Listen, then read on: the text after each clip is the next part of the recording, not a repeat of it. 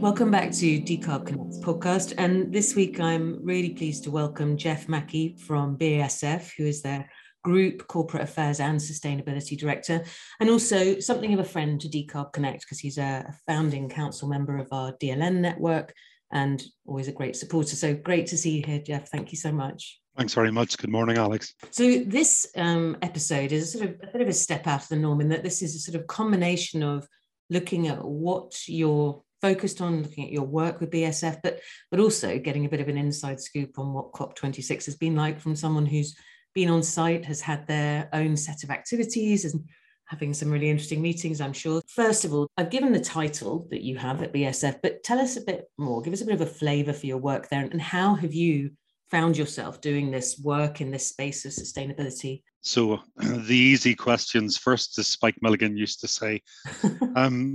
The reality of the conversation is that sustainability is at the heart of what BASF does.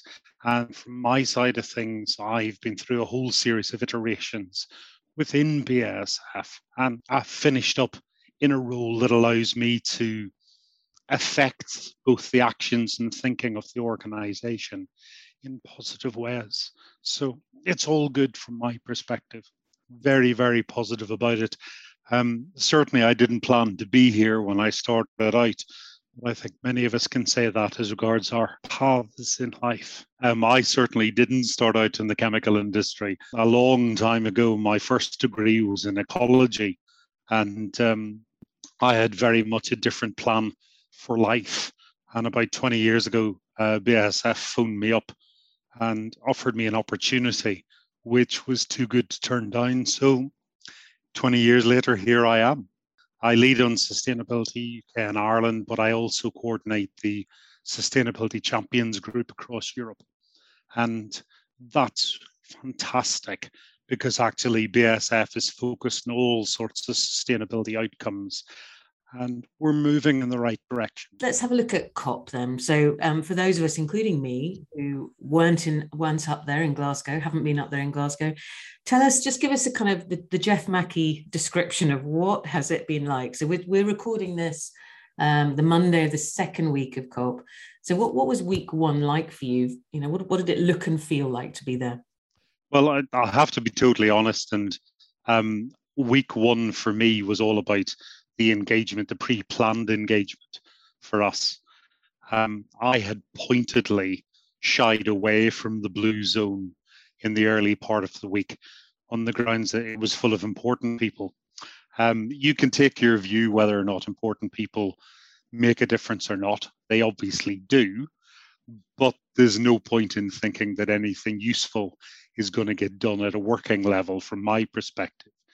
Therefore, I had a whole series of engagements planned in schools outside or in and around Glasgow.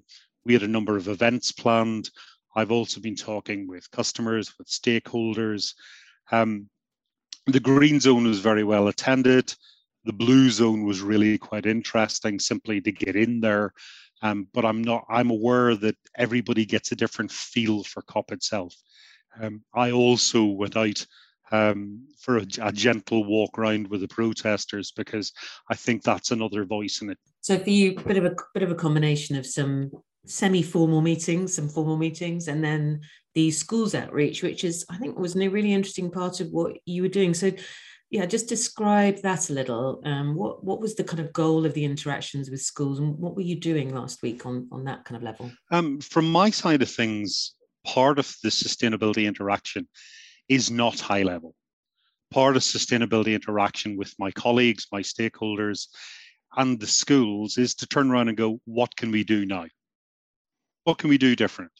So, for example, we turned up at one school and the school had done a whole series of projects, and one of them was all about no wrap Friday. You know, the snacks that you bring to school shouldn't have any wrapping on them on a Friday. And they presented that to me, and I shared with them some of my thoughts. And we then discussed why we can't do that all the time, or why we can't do that 3 days a week instead of just 1 day a week.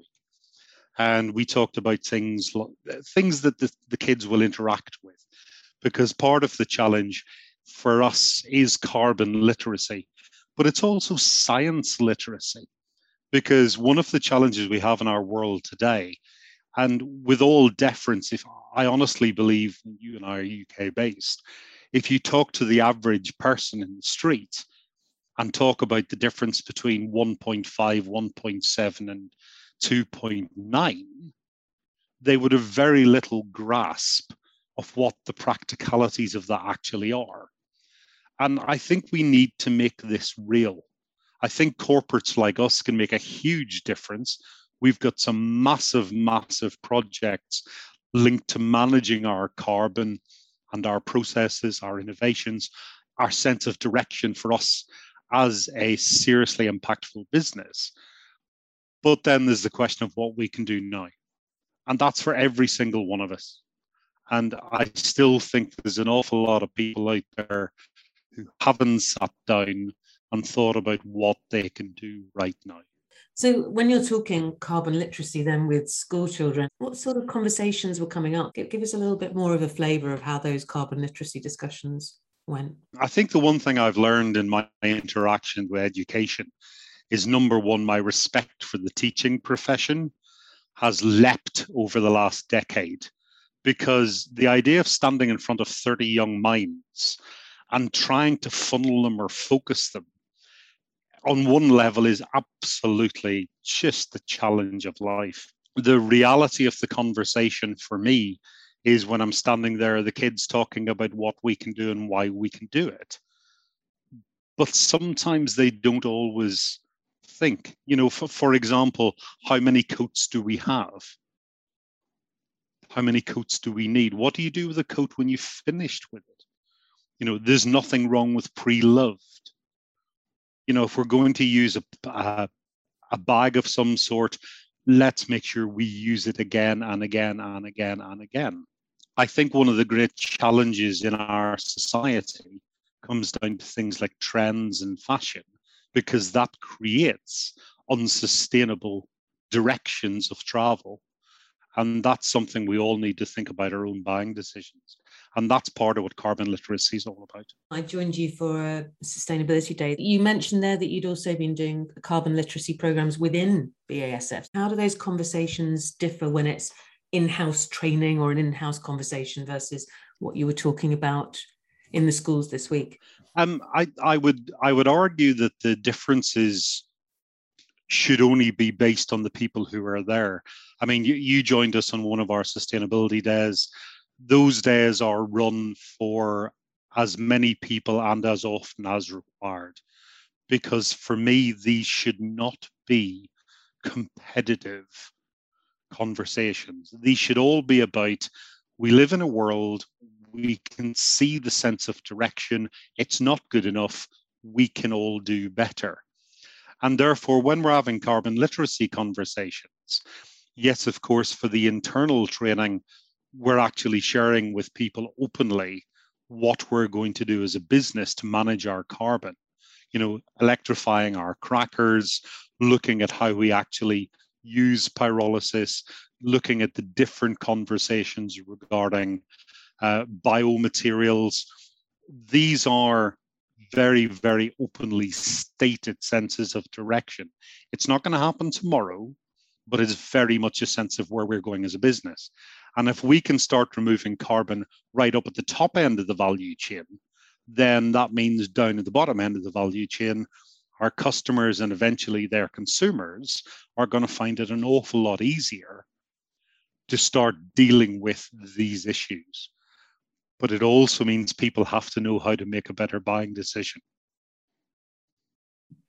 Yeah, I think that was one of my takeaways actually from that day that I spent with you and your team. It was kind of an interesting agenda. We were there mostly to talk, I suppose, about decarbonisation through agricultural routes, but also of agriculture in different ways. But it was the discussions around reforestation and how often that's talked about as a very simple kind of, this is a simple win, we'll go plant some trees. But the conversation that you and your team kind of guided us through was, I guess, adding a lot more layers to it and helping kind of flesh out the fact that decisions around that have to be more sensible and more thoughtful than just, okay, I'm going to pay this person to plant some trees for me. And that was just one part of the conversation, but I thought it was interesting to take some of these, standard responses to climate challenges and just unpick them a bit. That was the value for me personally.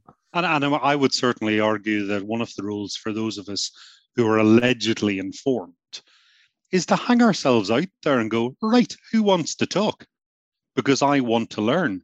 I'm going right back to your question about what did I learn from the schools? The answer is be very, very careful when you stand in front of a bunch of 30, 60, 80, 11-year-olds. There was a whole conversation around things like football boots, because actually a lot of football is played. They think about football. That's all well and good. And there's a conversation about how those boots are made and the technology. But then I moved on into things like, do they think about how the pitch is manicured, how things are kept, even as regards the paint used to mark out the pitch? All these were part of the conversations. What other kind of conversations were you having on site? Can you kind of, again, paint a bit of a picture for that more corporate side of the activity? Yeah, I don't know of any corporate currently that is not very actively engaged in the world of sustainability in various forms, whatever their frame is. Now, the frame of the UN SDGs is one. There are different frames and ways of looking at sustainability. I'm ever the pragmatic optimist, and therefore my starting point says, if you write sustainability at the top of your agenda, then there's going to be a change. And if you keep on writing sustainability at the top of the agenda, people will keep talking about it. They will keep creating a positive spiral, and we will do better. Now, I'm going to plagiarize Greta's words about blah, blah. Will we do better quick enough? Now, that's a different conversation. And I don't think I'm informed enough to speak to that. But I do think that the negotiations that gone on last week in the Blue Zone and are continuing this week in the Blue Zone, we have seen lots and lots of changes. We have seen lots of countries commit. The comment I would make as a corporate organization is we simply need to understand, and the policymakers need to understand, they have to create an environment for us to work. But we can certainly support the journey forward. And it is not a simple picture, but I am ever the optimist that this will be a good COP. What came out of either direct conversations you had or the kind of news you were hearing that you thought were signs of life, signs of good, productive routes forward? What jumped out at you from that investor / industrial / corporate news journey last week? The financial conversation, the way it's been organized, and many of us have got a selection of conversations we like to have with the UK government on a selection of opportunities. Having themed days have given it focus. The financial day created a lot of movement regarding ESG. That was really, really interesting. Certainly, I think the investors are looking long and hard at their metrics. And I'm old enough and ugly enough to go back 30, 40 years and talk about the world of health and safety, where people got killed at work.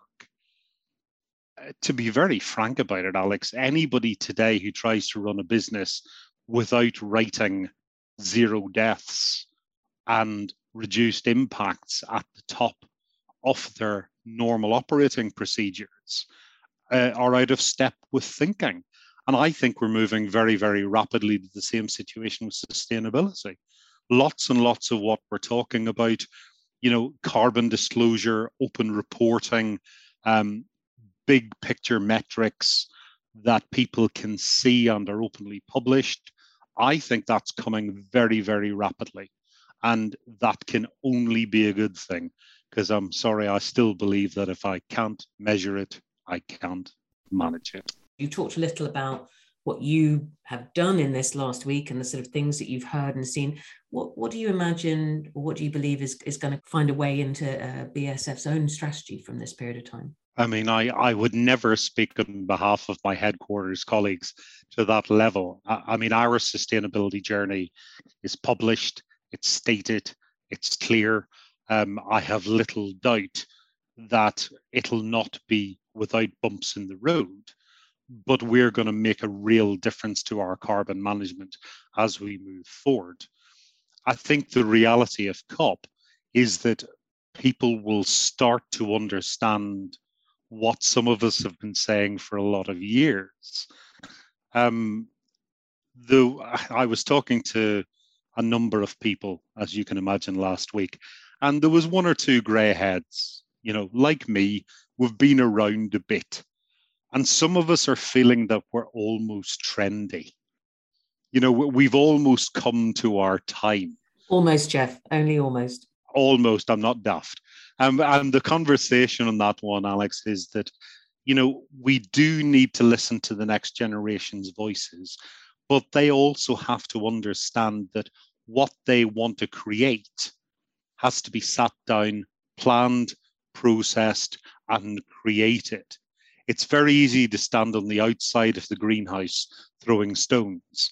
You've got to be able to stand on the inside of the greenhouse and keep building in a way that everyone understands as a positive future for all. What's interesting to me is I do think that this combination of conference of parties, the demonstrators and activists, the kind of much more obvious kind of stepping up of corporates and investors, it's created conversations and a real sense of awareness in family and friends as well as business contexts.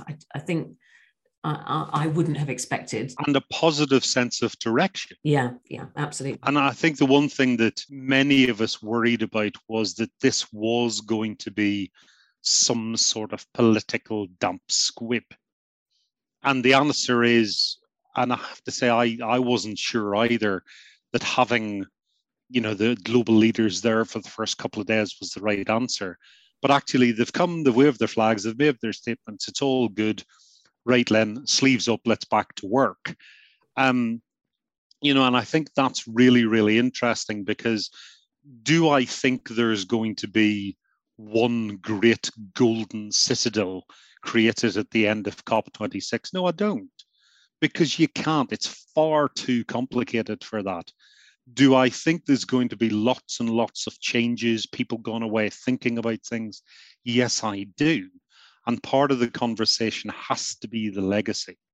For every single one of us touched by COP, we have to think about our actions personally and professionally. That will make a change, however large, however small, because I'm really sorry to sound cliched, we are all in this together. You mentioned a couple of the pillars of your sustainability strategy, so increasing electrification of different operations was one example. When you kind of look at the next 5 to 8 years, say, which is, I guess, what has been more discussion about what happens pre-2030 than perhaps in previous meetings, right? Rather than just long-term goals, there has been more conversation about the next 8 or so years. What's your sense of the sustainability strategy that you're involved with? What do you see changing in the next 8 to 10 years? So it's a short horizon for an industrial, but what sorts of things would you expect to see for your team, for your strategy? You also mentioned about some of the conversations at COP26. Part of the conversation comes back to what is normal. There are still stakeholders and customers that I come across who haven't wanted to talk about carbon management. There are still people out there who are still talking about stuff they talked about 20 years ago. The world has moved on. And therefore, what do I think is going to happen in the very short term? I think the opportunity for education, for dialogue, for open discussion about all the topics around what is sustainability and what it means is all about part of this conversation. And whether you start from a principle of, you know, reuse, recycle, upcycle, or whether you start from a principle of don't use it at all those positions are valid. What's important is you know where you're at right now and you move to somewhere different on a positive level. And we all move as often as we can and as hard as we can. And that will make a difference. Are you able to share what you expect to see your company pushing forward in the next 8 years? For example, are there elements of electrification where like, yes, this number of plants or this percentage of operations? Is it easy to articulate in that way? I think the electrification of our crackers is a technological step. And the question of biomaterials is another one. One of the big steps is renewable energy. Because I think if you look at any of the publicly available figures, availability of renewable energy is going to be a real challenge. And there are different parts of the world and different parts of Europe where that will be a bigger challenge.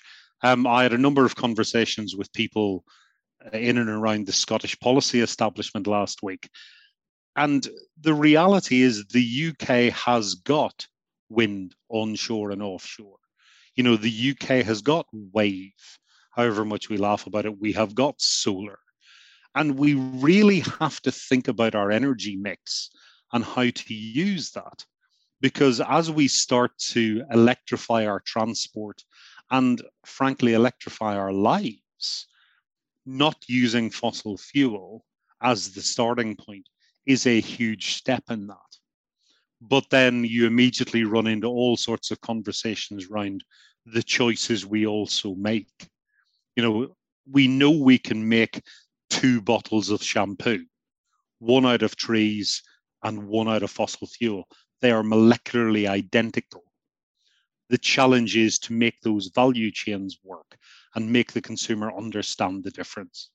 Okay. Well, good. Lovely to talk to you as ever, Jeff. And I mean, I wish I could have been a fly on the wall for some of those school sessions. Scary place to be. It really is. You don't get more open than standing in front of 11-year-olds because the answer is they just have questions. Well, I'm sure you handled them well, and I'm glad you got so much out of it. It really sounds like you've kind of balanced your time there so well between the kind of formal discussions, but also this outreach to schools. Good to talk to you today, Jeff. Thanks so much for joining us. Alex, thank you very much. Always a pleasure. Many thanks for listening to the Decarb Connect podcast. We work with clients across the industrial sectors, specifically those who are tasked with decarbonising the most energy-intensive products and materials that we use every day. If you have an interest in learning more about either our members network, our reports, or our event series, do get in touch with us at decarbconnect.com. Or if you'd like to take part in the podcast, email me, Alex, at ac@decarbconnect.com. Thanks for listening.